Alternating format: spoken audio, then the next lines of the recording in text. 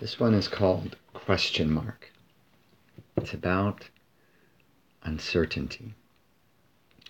A big one maybe, too big to climb over and see what's behind the curve, around the bend hidden.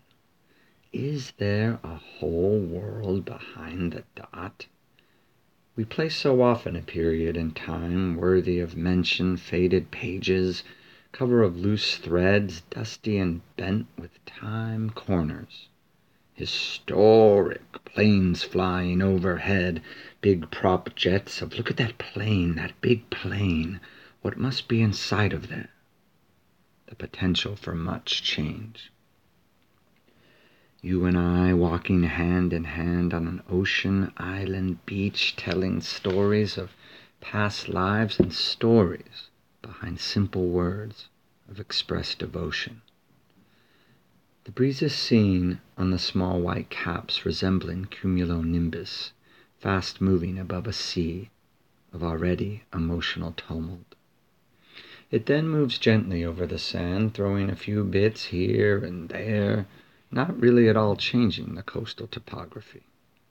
But then it seems to speed through the fingers of the trees like hair, soft hair, always flowing too fast through the grasp.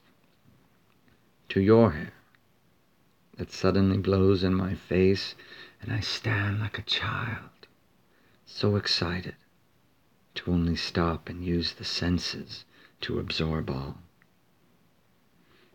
Suddenly in another world of utter peace, it is full of love, it is a place I want to go.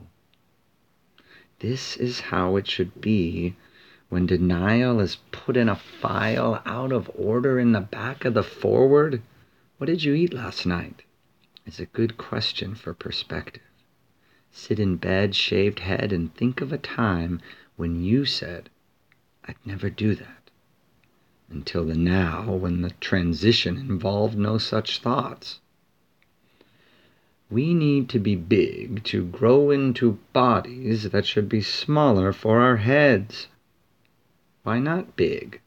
Ego to evolutionary pressure swell, too big head compensation. Everything changed, and it left you naked on a beach where she was once loving you, like a story created by telling a dream. Is this a language now, a way to communicate, a way to why? Because the more that understand and can relate, happier becomes the collective whole by increments of positivity, percentage increase. Question mark.